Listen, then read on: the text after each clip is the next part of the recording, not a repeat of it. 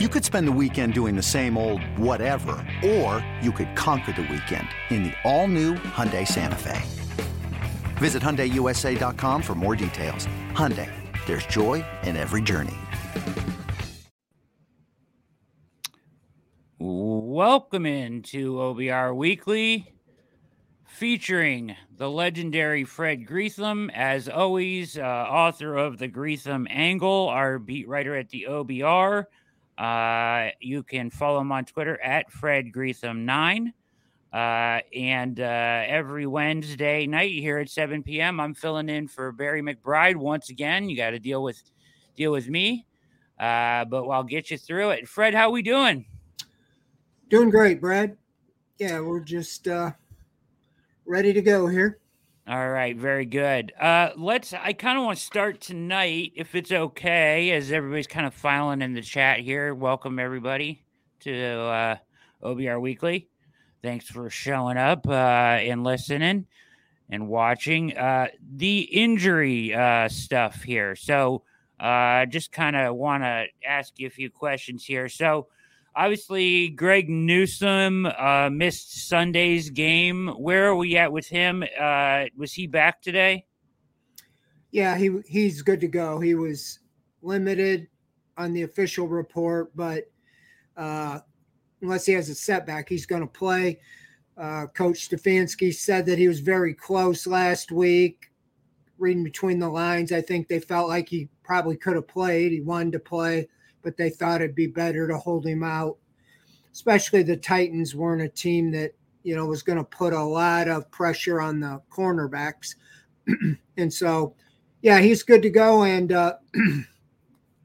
Hudson, the backup tackle, who was out late in the week with an ankle injury and questionable, he was back at practice as well. Okay. So they are as healthy as they've been. It seems like with the Browns, now they've had two major injuries, Jack Conklin and Nick Chubb. It's been big or go home, unfortunately,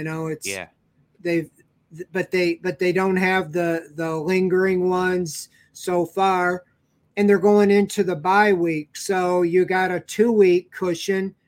I mean, it's really time, let it all hang out and go get this win. If you could get to 3-1 and especially 2-1 in the division, I think you'd be in great shape. I said before the season that 2-1 in the division at the bye would be great. 1-2 wouldn't be insurmountable, but it puts you in a much better place being 2-1. If they were to beat the Ravens, I wouldn't exactly have thought it would have been 2-1, the way it is, but I think they'll take it. And, and then you got the 49ers, but I think this just sets you up so much more. You need to put all your focus on get this win because, I had said if you can be 3-2 after 5 games, and that's the worst they would be if they can beat the Ravens. So I think it's a big game. There's healthy. I don't expect anybody to miss the game that's on the roster now unless something happens between now and Sunday. And you know how that goes sometimes. Last week, I think Hudson got hurt on Friday in a walkthrough or something simple. And we remember a couple years ago, I think it was Newsome's rookie year, he got a concussion on Friday. Yeah. Monkeying around going up for a ball. So anyway, they're in better shape than the Ravens are, even though the Ravens got 3 or 4 guys back today. Yeah, so I want to ask you about the Ravens here in 1 second, but there was a good question in the chat here that I wanted to get to, of course, and it's Sancho asked about the signal calling from the defense. Who is the Browns' signal caller on defense on the sideline and field? Is it Schwartz talking to Walker with the green dot? They haven't really made that clear. I haven't, I haven't heard specifically because guys are in and out. I mean, Walker's not out there all the time. So, that's probably a good question. I don't know if we talk to Schwartz tomorrow, but I doubt if he would tell us. They're very secretive about a lot of that stuff. But yeah, I don't know. I would guess that it'd be Walker. I don't know if you're allowed to move it around during the game or it stays with one person or what. But whatever it is, it's working, and I don't think there's much reason to question it. Yeah, that is a good question. It was Walker and John Johnson the past few years, so that makes you wonder if it's like Thornhill and Walker, or maybe even JOK, because he's on the field more than anybody really in that linebacker room. So that's an interesting question. Good question, Sancho. We'll see what we can get figured out there for you. I'm sure that we can get that figured out with some research. But I did want to ask you, interesting today, Deshaun shows up on the injury report. I know I asked you about this already, but I thought it was worth bringing up because I'm sure some people saw it. Right shoulder, it says. And I heard somebody on the radio saying that he was not throwing in the part of practice that was open to the press. Taking mental reps or whatever. Does that strike you as kind of strange?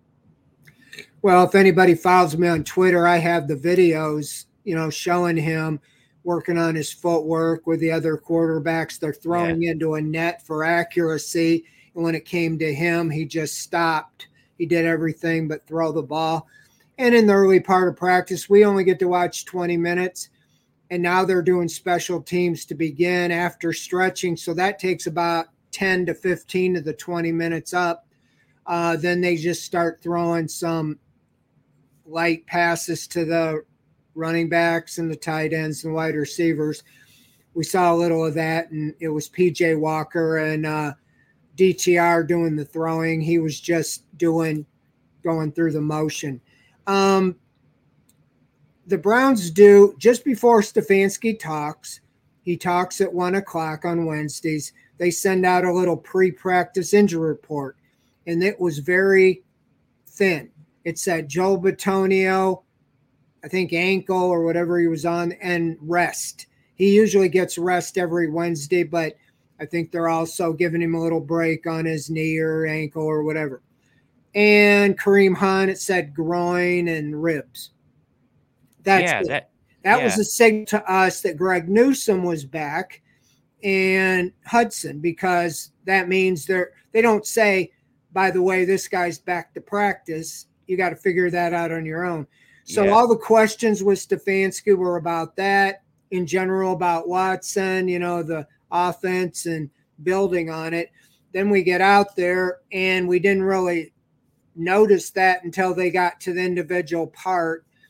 And one of the PR spokesmen said that they would probably list him as limited, but the explanation, or what I took from it, is kind of like he was practicing but resting his arm like a pitcher, just not throwing batting practice or whatever.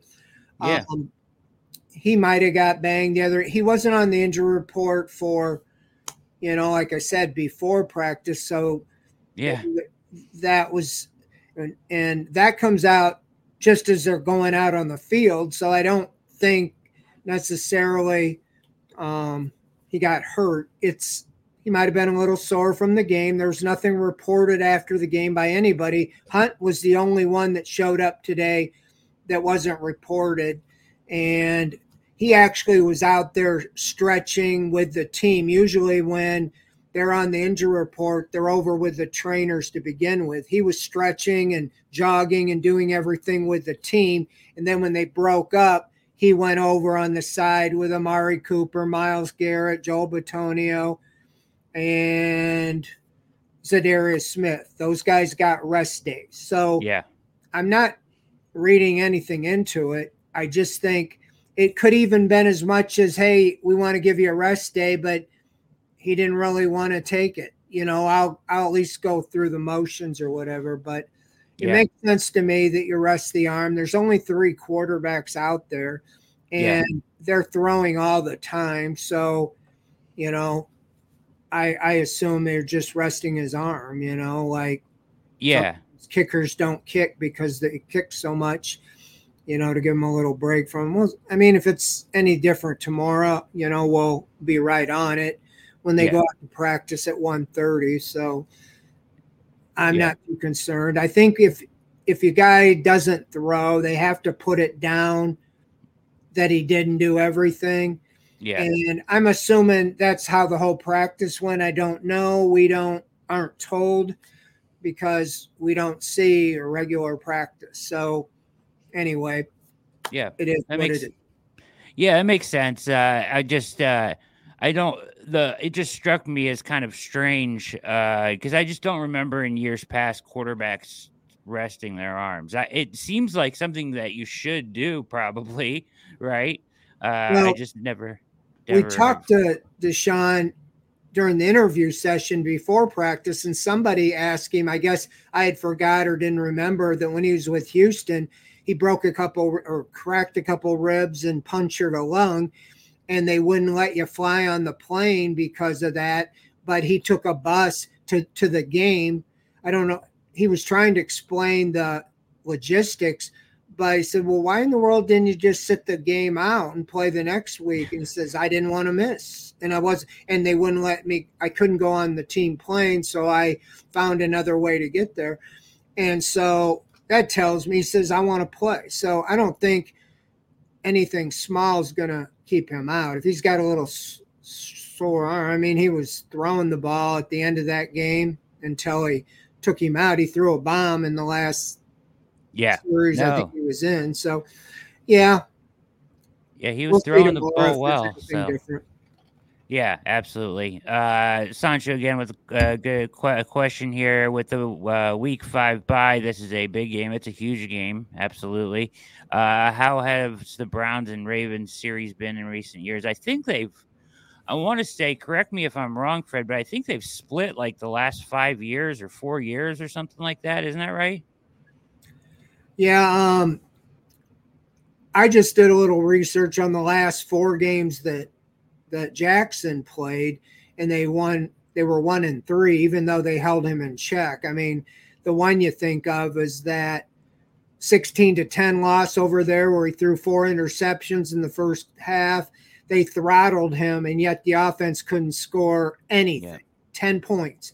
But, I think last year Huntley played in one of the games, and the Browns beat him. So they've been pretty good. They've been about 500 with them, and I just think they need to take advantage of it right now with these guys injured and that, and just go take care of business and get it in the win column and deal with it down the road. But I actually asked Kevin Stefanski about that, dealing with Lamar Jackson, is that I was pretty critical overall of Joe Woods as a defensive coordinator. But the one thing you can say, he had a good plan against Lamar Jackson. He did. And that's what that story I was writing about, I wrote today, is that the defense really kept Jackson in check. And if you remember the one game when JOK didn't sack him, but he tackled him just as he got rid of the ball. He was out for the rest of that season. That was JOK's rookie year. He really did a good job of kind of spying on Jackson. And I just think they kept him from beating him with his legs. The last time he really went off on the Browns was that 47-42 game, where we all remember he came out of the locker room, came off the toilet or whatever he did to win the game. But I'm hoping that Jim Schwartz would maybe, use some of those techniques, whatever it was that Joe Woods' defense was doing. I would think that he would, and he wouldn't say, no, I'm not doing anything that way. You can't argue with what they're doing, but I really think that the JOK is great in that role. I mean, that's if one thing when they drafted him, you felt like, here you got a guy who probably could just spy and just don't let number 8 beat you.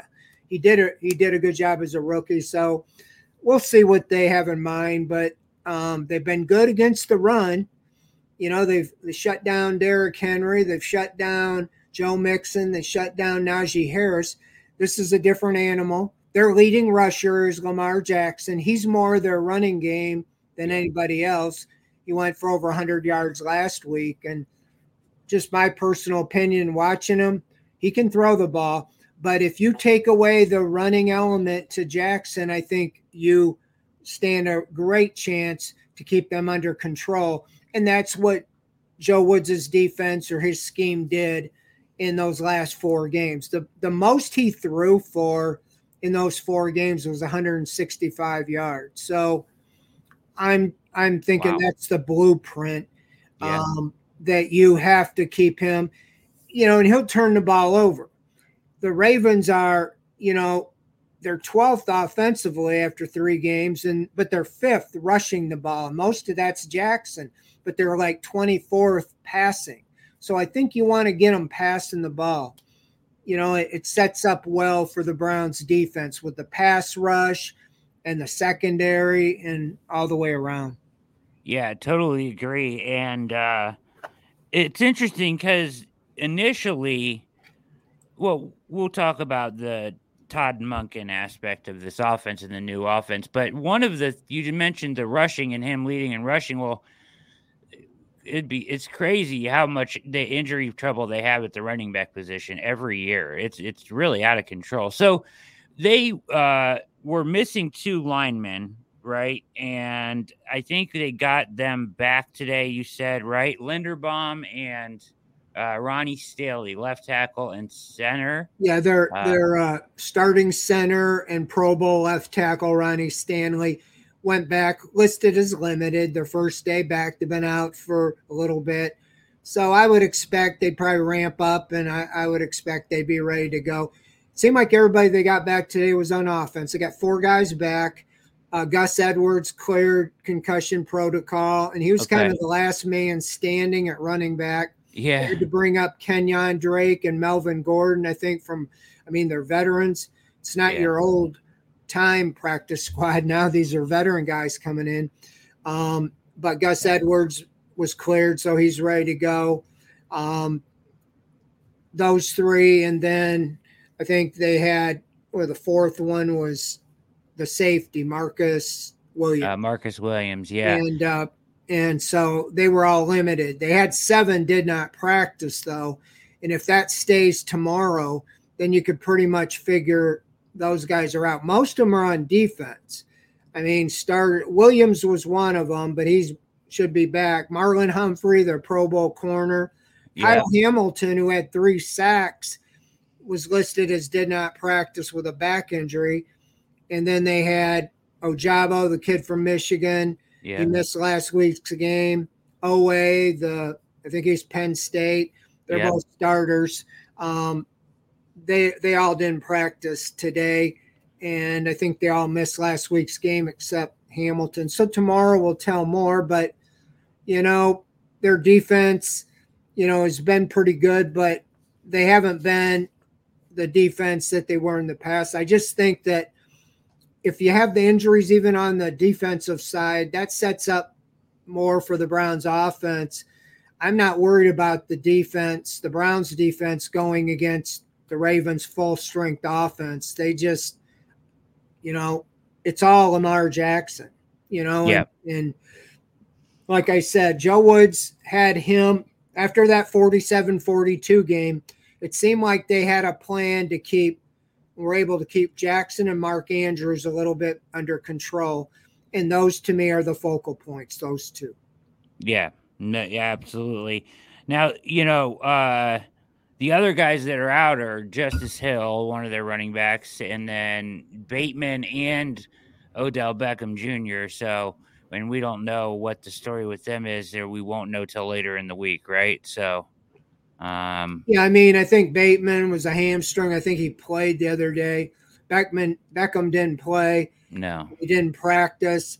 Again, tomorrow is kind of the pivotal day. A lot of teams will keep them out today and then spring them out there on Thursday or something. Usually if they don't practice Thursday, if they're a DNP, they rarely play in the game because Fridays almost all teams just do a walkthrough.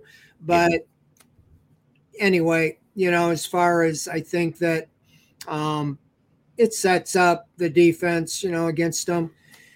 They have now, it seems like for 2 or 3 years, as you said, with the running backs. I remember, Dobbins had a major injury. I think it was last year, and his backup might have been Edwards, and they just kind of kept going. And it almost seems the same this year.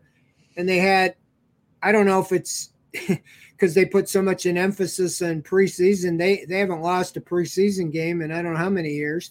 But till this year they lost one. Yeah. Yeah. I don't know, but the Browns, have almost went the other way. Hey, let's just get them into the regular season.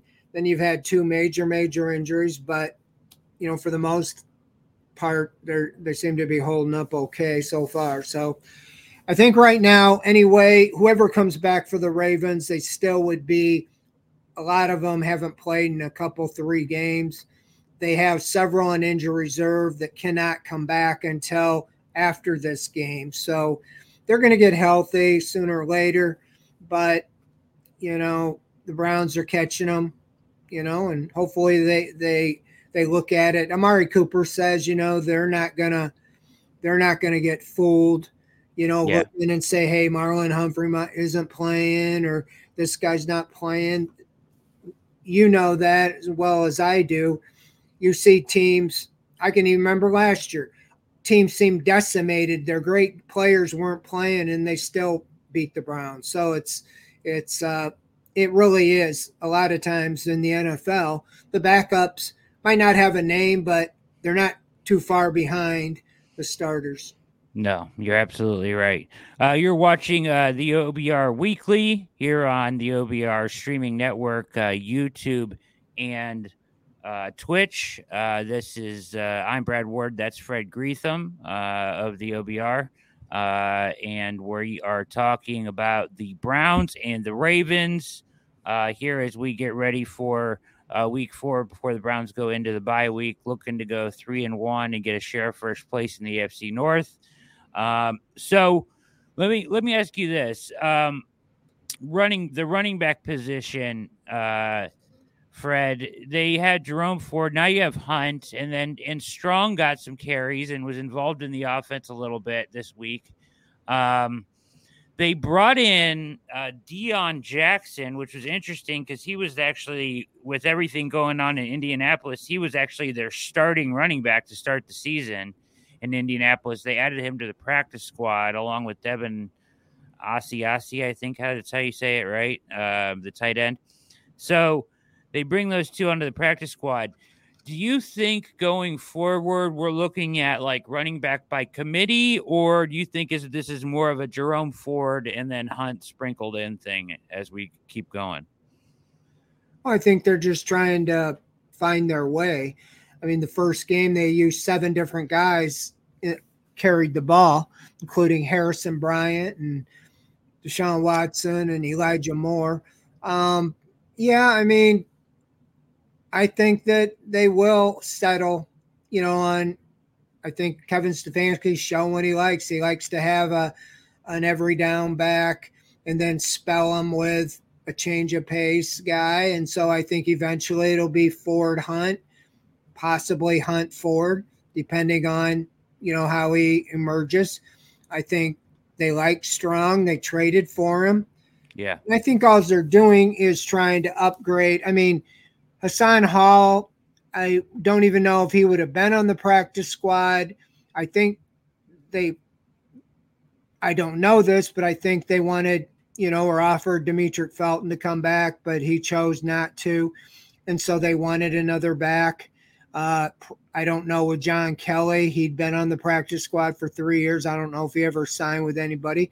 But Deion Jackson, I think they just looked at that as an upgrade over Hassan Hall.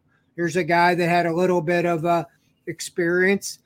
I did a little video of him today, and I tweeted it. Just here's the new running back, Deion Jackson, number 31, and he retweeted it, and I was like, okay. He nice. Noticed.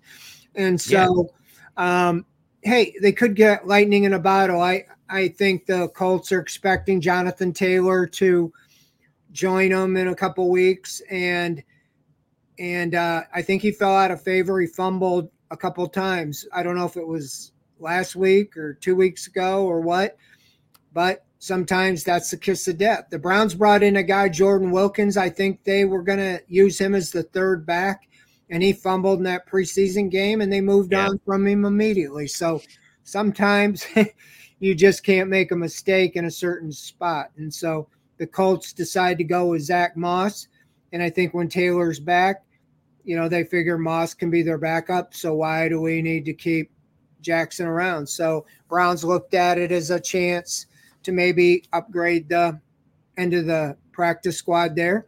And the tight end, I saw him today too, and he has some experience. He played for the Bengals. I made a catch or two, the Patriots, a couple teams. So who knows? As far as they didn't really have much on the practice squad, they had, I think, Mitchell Payton, was the practice squad. He's still there. So you never know. They're always just kind of churning that bottom.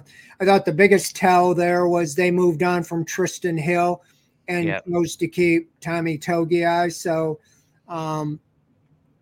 there was a flyer they took on I remember he kind of lumped Tristan Hill and Mo Hurst together when they signed him about the same time, journeyman. And Hurst has really been a valuable addition. Oh, he's been great. So much. Yeah. He's been fantastic, actually. Yeah, he was one of their top-graded defenders. Had a couple highlight plays, swim, move up the middle, and ran a guy down and for a tackle for a loss. He's been really good up the middle. And, the whole thing was like, hey, he's just got to stay healthy. We know he's talented, right? And he has. There's a question in here from Broken Arrow asking Fred, if you have any idea when Chubb goes under the knife. This episode is brought to you by Progressive Insurance. Whether you love true crime or comedy, celebrity interviews or news, you call the shots on what's in your podcast queue. And guess what? Now you can call them on your auto insurance too with the Name Your Price tool from Progressive. It works just the way it sounds. You tell Progressive how much you want to pay for car insurance, and they'll show you coverage options that fit your budget. Get your quote today at Progressive.com to join the over 28 million drivers who trust Progressive. Progressive Casualty Insurance Company and Affiliates. Price and coverage match limited by state law. Jeremy Renner returns to Paramount Plus for a brand new season of the original hit series, Mayor of Kingstown. My job is to create a balance, avoid a war. From executive producer Taylor Sheridan, co-creator of Yellowstone. There's some new players in town, and they brought the plague. And Antoine Fuqua, director of Training Day. I know it's always been a war zone, Mike, but this is next level. The mayor is back in business. Are you warning me? You're going to find out. Mayor of Kingstown. New season streaming June 2nd, exclusively on Paramount Plus. All I was told or heard was that they were expecting it sometime this week. I think a lot of the times it's swelling to go down and so forth. But when Schefter put out that report, or whoever it was, that it might not be as bad as feared, that it was just stretched, that I think they were alluding to the fact they expected it to be sometime this week. We have not been given any information. In fact, Kevin Stefanski drove the game ball over to his house after the game the other day, and one of the reporters asked if he could at least say how it went, and he wouldn't even talk about that, So, I understand, the privacy and everything, but it was kind of like, wow, okay. So I don't expect them to tell us. Other than when it's over, they usually put out something saying so-and-so underwent successful surgery. I've never seen one that said catastrophic, like something like that. Me neither, yeah. Obviously that you want it. Everybody wants it successful, but I expect it to be this week. Probably knowing him, as soon as he's able to do it, he'll get it done because he wants to. Stefanski said he'd already started rehabbing, so, must be things non-surgical that he's rehabbing. So there you go. Yeah, that's good stuff. Good to hear, and good news coming from the Chubb camp on the injury thing there. So let's all hope for the best as we continue to monitor that situation. Okay, I wanted to ask you about real quickly here. There was a stat that came out today, Fred, that about separation from Next Gen Stats by wide receivers and tight ends. So, like, who's getting the most open, right? And two Browns were in the top 10 in the league in separation so far. And strikingly enough, one of them is rarely ever used so far this year. And that was David Njoku with the came in seventh in most amount of separation in the league with 4.5 yards of separation and per route, I believe that is. So they haven't really worked him into the offense as much as we thought. He kind of took a step forward last year. You have any thoughts, or is it heard any whispers about the usage of Njoku? It feels like they're haven't gone to him nearly as much, or at least to Watson hasn't. No, we talked to him today, and he took the high road of just like, hey, as long as we win, that's all that matters. I do think he's matured a little bit in the past. He was more worried about his stats because he wanted to get the big contract, and a lot of that, he's accomplished. But I wouldn't be surprised if they make a concerted effort to get him involved. We saw him really all summer training camp. Nobody could cover him. He was open all the time, and we've seen the Browns have pretty good defense. And it seemed like Watson, put the ball there with him. And for whatever reason, it just hasn't went that way. I think it would do wonders for the Browns if they could. I mean, we've already seen the security blanket that Amari Cooper is, and that him and Watson, he just needs to get that relationship or confidence with two or three guys. So, somebody covered, you don't have to force it and get it to the other one. Yeah. But you could see last week with Elijah Moore had the kind of low numbers going into that game. They made a concerted effort. I mean, they're running reverses, they're running sweeps, they're running razzle-dazzle throwbacks. He touched the ball 12 times, 9 pass plays for 49 yards. I mean, it was like, really? You got to get more than 5 yards a pop. So with him, they need to do it a little more vertically, quick slants down the field. He's got 4.3 speed, hit him in the seam and not this sideline to sideline.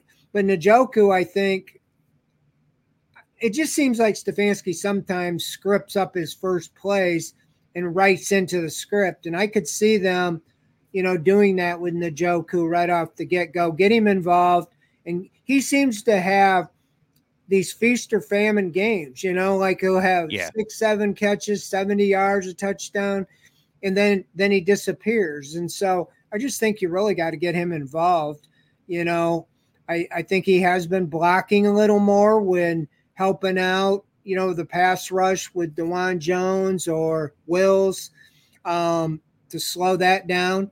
But I really think you got to get him involved. That first play, the Steeler game, you're going to throw a quick out to the tight end. Well, why not do that with Njoku, not to Harrison Bryant, right. All the weapons you have. So, Njoku's got off to a slow start, but he doesn't seem to be concerned. At least he's not saying so. Seems to have a good attitude about it. And I could see Stefanski making a concerted effort to get him going against the Ravens.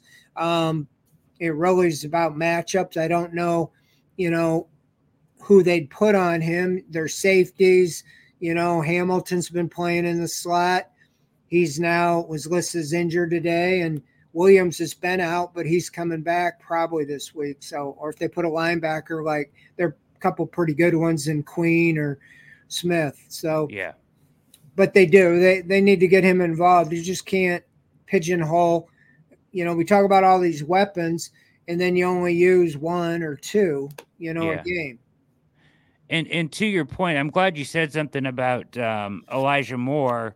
As Rafi asked, who has 4.3 speed, and it's Elijah Moore, right? And you mentioned him with the 9 catches for 49 yards, and he was the other one on this list. So he was the 8th most in the NFL, or the 8th best at getting separation so far this year, at 4.3 yards of separation per route run. Njoku at 7th. And I'm like, looking at it, thinking, Fred, like, these are two guys they haven't really used a whole ton. I mean, so they gave the ball to Moore, 12 touches, like you said, 3 handoffs, 9 catches, all very gimmicky and gadgety, right? A lot of jet sweeps, reverse, this, that, the other thing. The one thing that struck me, Fred, when he came, as like you already kind of alluded to, is that when he came on board, Jake did a film breakdown on him, is this guy gets open down the field. He's a good route runner, and he's twitchy, and he can snap off routes in a half second. So I kind of wish they would use him more down the field, like you said.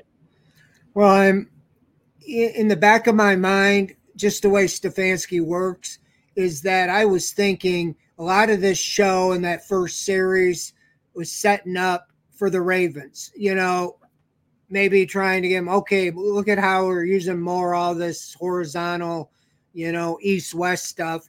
And then send him deep, They keep trying to throw Goodwin to stretch the field. If this guy's a 4.3, let him stretch the field. He's out there on the field. But even if it's not the deep ball, how about that quick slant? I mean, you remember when Beckham was here, I think one of the best plays he ever had, they threw like a little 10-yard slant and he was gone.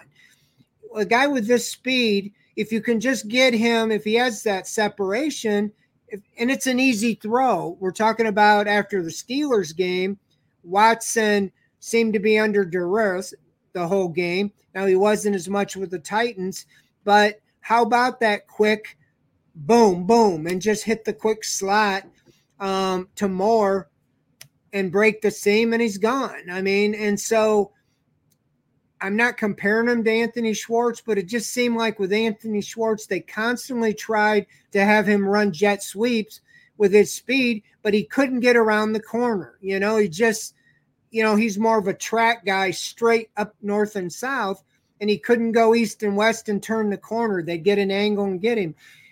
I'm not saying that's how Moore is, but that's how they used him the other day. And he really didn't seem to have, he's not big, strong, and it seemed like he went down pretty easy. Get him out in the open, downfield a little bit with a little separation, and let him have the ball in his hands, go one-on-one with one of the defensive backs. I think that you could have some good things happen. So I'm optimistic that Stefanski was kind of putting some things on and hoping to add to it, because you got to use him more than that. I mean, 9 catches for 49 yards is just, that's a plotting tight end number, at the end of his career.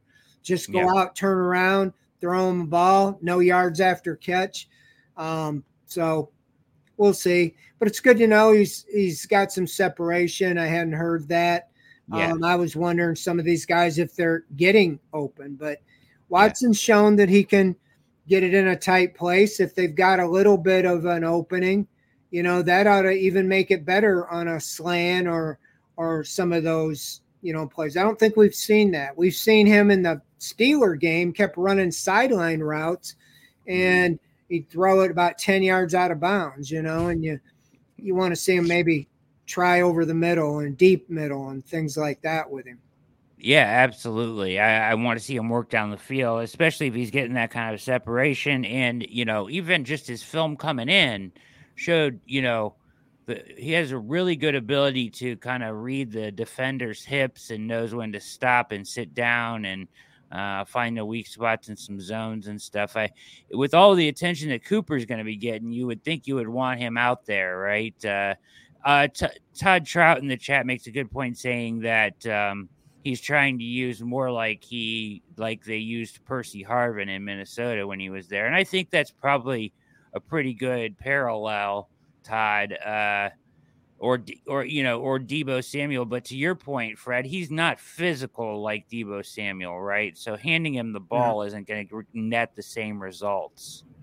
No, and I don't, no disrespect to Percy Harvin. I didn't follow him as closely, but he was more of a gadget guy. And I don't think Elijah Moore, I mean, they've talked about him being able to move around, but the whole idea is to create mismatches. And I don't think he's a gadget guy. Like you said, he's a down the field threat. You don't take a guy, that high in a draft. And if he's just a guy that is relying on, trickery to make plays. But no, he's nowhere near Samuel as far as the physicality. You can see when he gets the ball and he makes a move and the DB doesn't go for it, he goes right down. He isn't a guy that's bowling anybody over. Absolutely. Okay. Couple more things here. You guys can submit some questions in the chat. We'll get to those too. I don't know if you've heard anything, this week. I was wondering, just kind of curious. So you've got Jadeveon Clowney on the other side, right?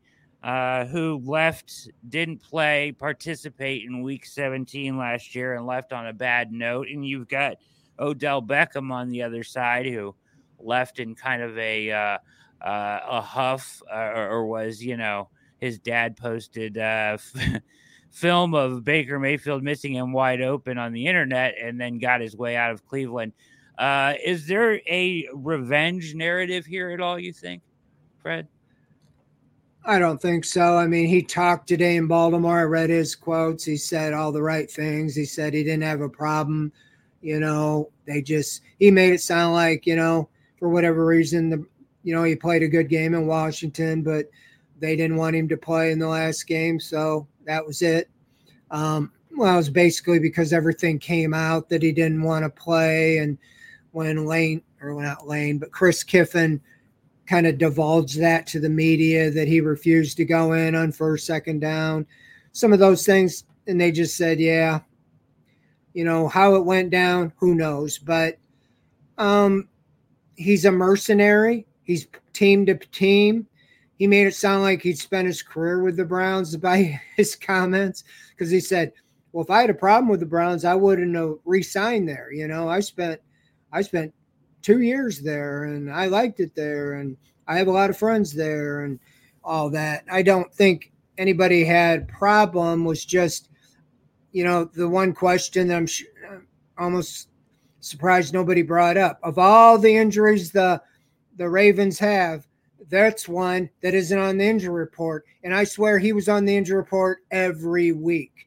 He was listed as rest every week if he did, and he's the most rested guy I've ever seen. So he should have liked it here with the Browns. He didn't have to practice.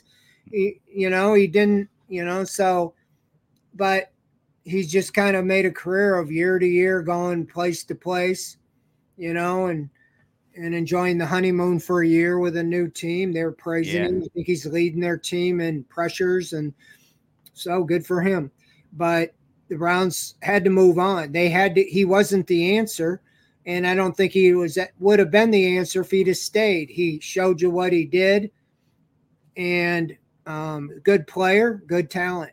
But I don't think there's revenge. These guys, they all know they could be on the other team the next week, even the next year. So he got his money. He kind of chose that. Again, he went back. That all kind of came about in an interview with one of my colleagues where they reported what he said, and he said that it wasn't what he said, but we all heard him say it, Yeah. So, I don't think there's any revenge. He would definitely want it. He wants to get to the quarterback for sure and show the Browns made a mistake, but I think that's human nature. Absolutely.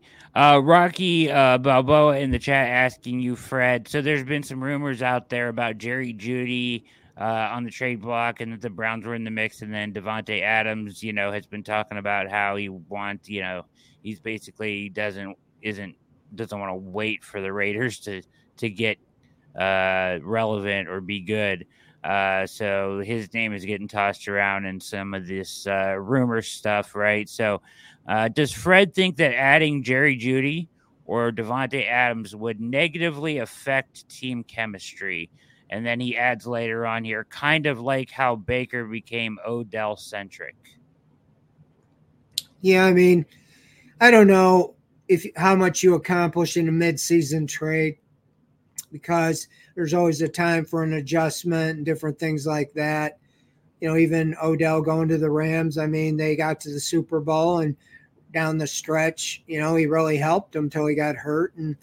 But I don't know. It always comes back to how much does it cost you? The Browns do not have a lot of capital. Usually these are trade assets, and teams would move a guy because they want to get a first-round pick or high draft capital. With Jeudy, that's what I heard they wanted back when it was first going on. Plus, the reason they don't want to keep him is because he wants, to get a big contract, when he comes off as rookie. So do you look at the time they made the move for Elijah Moore? Do you think, he's somebody you like better than Elijah Moore? Are you happy with what you have? You have to almost look at it with Peoples-Jones or Cooper. Cooper's got the big contract. Peoples-Jones is looking for a big contract or a bigger contract. And do you want to re-sign him, or do you want to move on from him and replace him? Some think that's why they got Cedric Tillman in third round. Sure. In the trade for Elijah Moore. I don't think the Browns, they don't have a first round pick next year. I don't know if they want to give up their second round pick for one of these guys. And I haven't studied. I thought Adams had a pretty big deal. He just, he got traded to the Raiders because he wanted a big contract.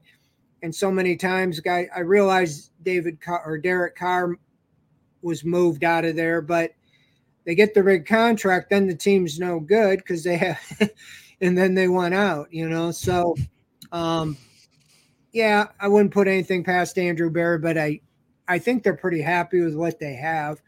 And I just don't know if they're going to push too hard to go all in to get somebody. They could have got DeAndre Hopkins, still a good player. They chose not to.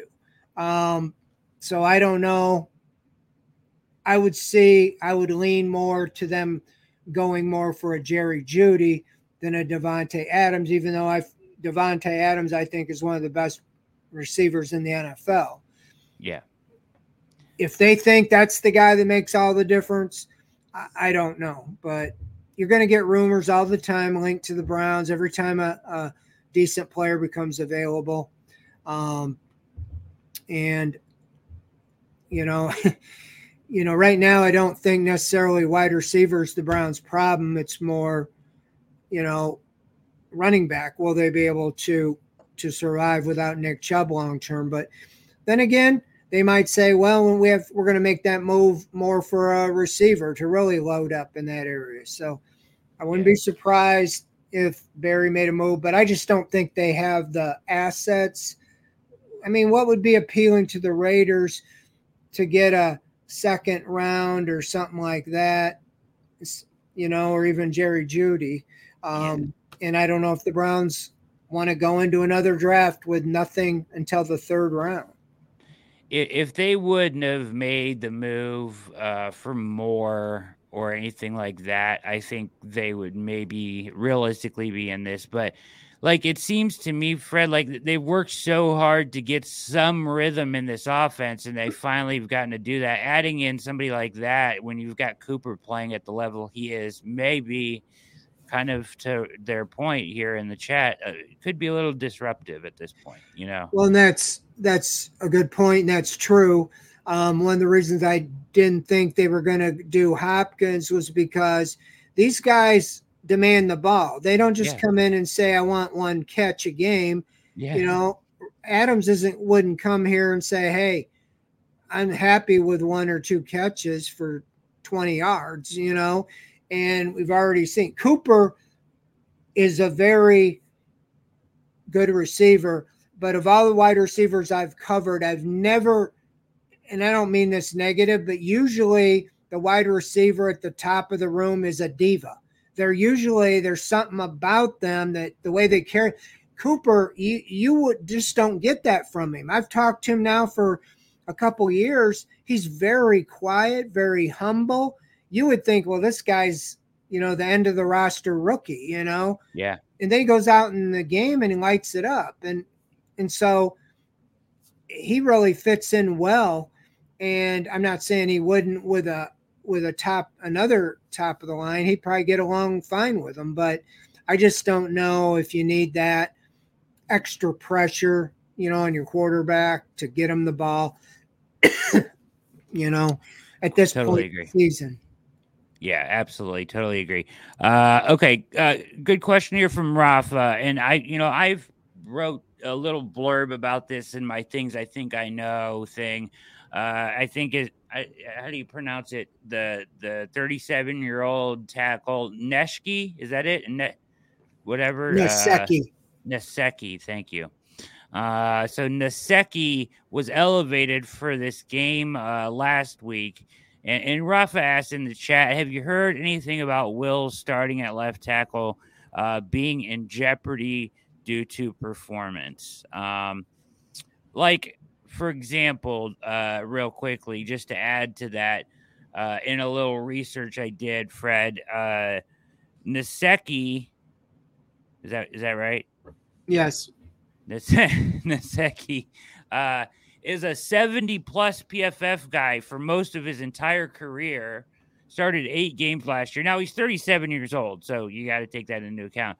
But you're talking Jed Wills in week 1 and week 2, and I haven't looked at the grades yet that in depth this week, but week 1 and week 2 was 40s and 50s in PFF grades. So just as far as the way people are evaluating his play, he has regressed immensely since his rookie season. And we see it every week. Do you think that they will ever pull the string on him and try somebody else at left tackle, or are they just going to keep working with him and hope he figures it out? Well, Kevin Stefanski, since he's been here, has been very slow to make changes. We saw that even with quarterback when Baker Mayfield was clearly injured and he had a $7 million backup who he won with, went to the playoffs with. He never made the change. They've been right after the game, Stefanski said Watson had really good pass protection. They have not wavered with that. And if they were going to make any change, it probably would be at the bye. That's when they made changes before, but the bye's already, after this week. I just don't think unless they're behind closed doors talking about it, ready to make a change. They brought in Nasecki, as you said, insurance. You lost Jack Conklin. It worked out well for the standpoint that if DeJuan Jones is as good, if not better than Conklin, you got the answer long-term at right tackle. And I don't think they want to mess with him unless they decide in the offseason, but they've already committed to Wells next year. I don't know. You got Bill Callahan working with him every day. I know the fans constantly, see the reports and see the games. I just don't know what else to say. They continually, lift him up. The only explanation against, the Steelers game when he gave up that was, took one bad play, cost him the game. But they made it sound like, hey, once in a while you have a bad play. So I'm just saying, the way they don't look to me like they're going to make any changes. I'd be very surprised if they come in and say, we're going with this 37-year-old guy, to be the left tackle. Yeah, I would be surprised too. I just thought, at some point, he's been a little bit of a liability, and he's on your quarterback's blind side. So, maybe at some point you try something else. Somebody here in the chat just said he had a good game. Mick says he had a good game against the Titans. I mean, he had a 56 grade. He played better against the Titans. The offensive line as a unit played better against the Titans. After the first 2 weeks, they were the 18th ranked offensive line in the NFL in pass protection. So they had struggled early in the season, and maybe they'll put it together. But I mean, I think the best left tackle they have on the roster is probably Joe Bitonio, but then you have, that, is a temporary thing, and then it's a domino effect. And so unless they have injury and they're forced to make some change, I just don't see it happening. Yeah, I would agree with you. I don't see it happening either. It's just it's certainly frustrating for a lot of us to watch. All right, let's say this here. Ravens under the new offense, right? More 11 personnel. They're running 11 personnel 60% of the time. Less heavy sets. It's kind of a similar change to what the Browns have been starting to do. They're giving Lamar the ability to audible more. They're spreading people out a little bit more. Now, he has been running more than initially thought in this Todd Monken-based offense here, in the past couple weeks. But he is throwing it too. So he had a really good game in week 2, not so much last week. Obviously, they lost to the Colts in kind of brutal fashion. What are your thoughts on this new offense and Lamar's role in it? Do you think his role really changes that much, Fred? I haven't really watched too much of it.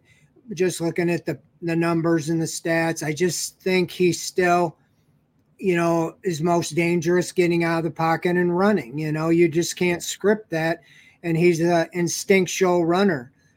But he turns the ball over when he gets careless with the ball. And I think he fumbled twice last week. And I just think if the Browns can attack him and keep him in the pocket, keep him contained from getting outside and running one-on-one or even up the middle, somebody on him to keep him, from breaking loose and force him to throw the ball downfield the whole game. I think that's the recipe to keep him under control. But Monken was here. I think he was under Freddie Kitchens. Yeah, I didn't see a whole lot, when he was here. He didn't really do anything. Remember, he just kind of I think he had OBJ and Landry. Everybody's expecting big things, but all things being equal, I think it all starts and stops with Jackson. If you can control him and keep him contained, primarily in the running game, don't let him beat you running, that you have a good chance to win the game. Force him to throw the ball down the field. He's shown against the Browns, he's thrown, I think 4 interceptions in 4 games. He threw 4 of them in one game. Yeah. So, and he's dropped the ball a couple of times with fumbles. He's been sacked. The Browns have sacked him in those last 4 games, I think something like 7, 8, 9 times. So yeah, I just think that Jim Schwartz can put together something to get that pressure on him, take advantage of their line, whether the guys are back, they haven't played in 2 or 3 weeks, could be a little rusty. And if the backups are still playing, they I think can get some matches and beat them. We haven't seen anybody really shut down the Browns or light up the Browns defense, and I think they'll do fine, with whatever Schwartz's scheme. But I think it's going to be a challenge, and I think it should tell us a lot on how they stack up with probably the best quarterback they've faced, assuming because Joe Burrow wasn't at full strength in the first game. Sure. Yeah, he wasn't at full strength Monday night either, and they somehow won. The thing with Lamar for me has always been, if you can't over pursue him, right? Like that's how he beats you. So it's going to be hard. The one thing they'll have to transition from is they've been playing with their hair on fire, and they can still do that, but you can't over pursue him because you have to kind of like keep him in and trap him in the pocket a little bit. And then when he does throw, if you can take away the middle, to your point earlier about Mark Andrews, if you can take away the middle in that and make him throw outside the numbers, that's when he gets very inaccurate, when he has to stand from the pocket and try to throw outside the numbers. His statistics drop sharply when you make him do that. And the Browns have done that in the past and turned him over a lot. So, listen, I agree with what you said earlier. They're kind of catching him at the right time as they go into this bye. It's a really good opportunity to get him at home. And they certainly aren't their offense isn't clicking yet under the new OC, I wouldn't say. Would you agree? Yeah, I would. And that's where I think the defense, I take my chances with Jim Schwartz shutting them down. And I think as banged up as they are on defense, that Watson's catching them a good time, coming off a good game, a chance to build on the successes last week and put up some points. It takes a lot of pressure off when the defense is going to keep you in the game, and sooner or later you can get it going. You don't have to always play you can get a lead and then you can play a different way with Jim Schwartz's defense. A lot of people around the NFL talking about this Browns defense being the best defense they've seen in a long time, or they've seen in the league. And so they will get a test on Sunday against the Ravens, their best test so far. And then certainly after the bye against the 49ers, they will really, really be tested there. Fred Greetham, the OBR, the Greetham angle. Follow him on Twitter at Fred Greetham9, the legend. We appreciate you so much, Fred. Your knowledge and insight every Wednesday night is a staple of the OBR, and we appreciate your time and all the work that you do so much. So thank you, Fred. Thank you, Brad. Thanks for stepping in, pinch hitting tonight, doing well. Always. Thanks for everybody tuning in. Yeah, my pleasure. Thanks to everybody in the chat. OG Philly, Pat, you guys were great with your questions. Everybody that I haven't mentioned, I just named the names that I saw right in front of me. Sancho, everybody that had good questions tonight, we appreciate you guys tuning in for the OBR streaming network. Come back tomorrow night, 7 o'clock, and catch All Eyes on Cleveland. I'll be here then, and we will talk more Browns-Ravens. Have a lovely evening. For everybody at the OBR, for Fred Greetham, my name is Brad Ward. We are out. Thanks, everybody. Now streaming on Paramount Plus. You ready, Bob? Well, all right. Audiences are raving. Bob Marley is electrifying. It's the feel-good movie of the year. You dig? Bob Marley, One Love. Rated PG-13. Now streaming on Paramount Plus.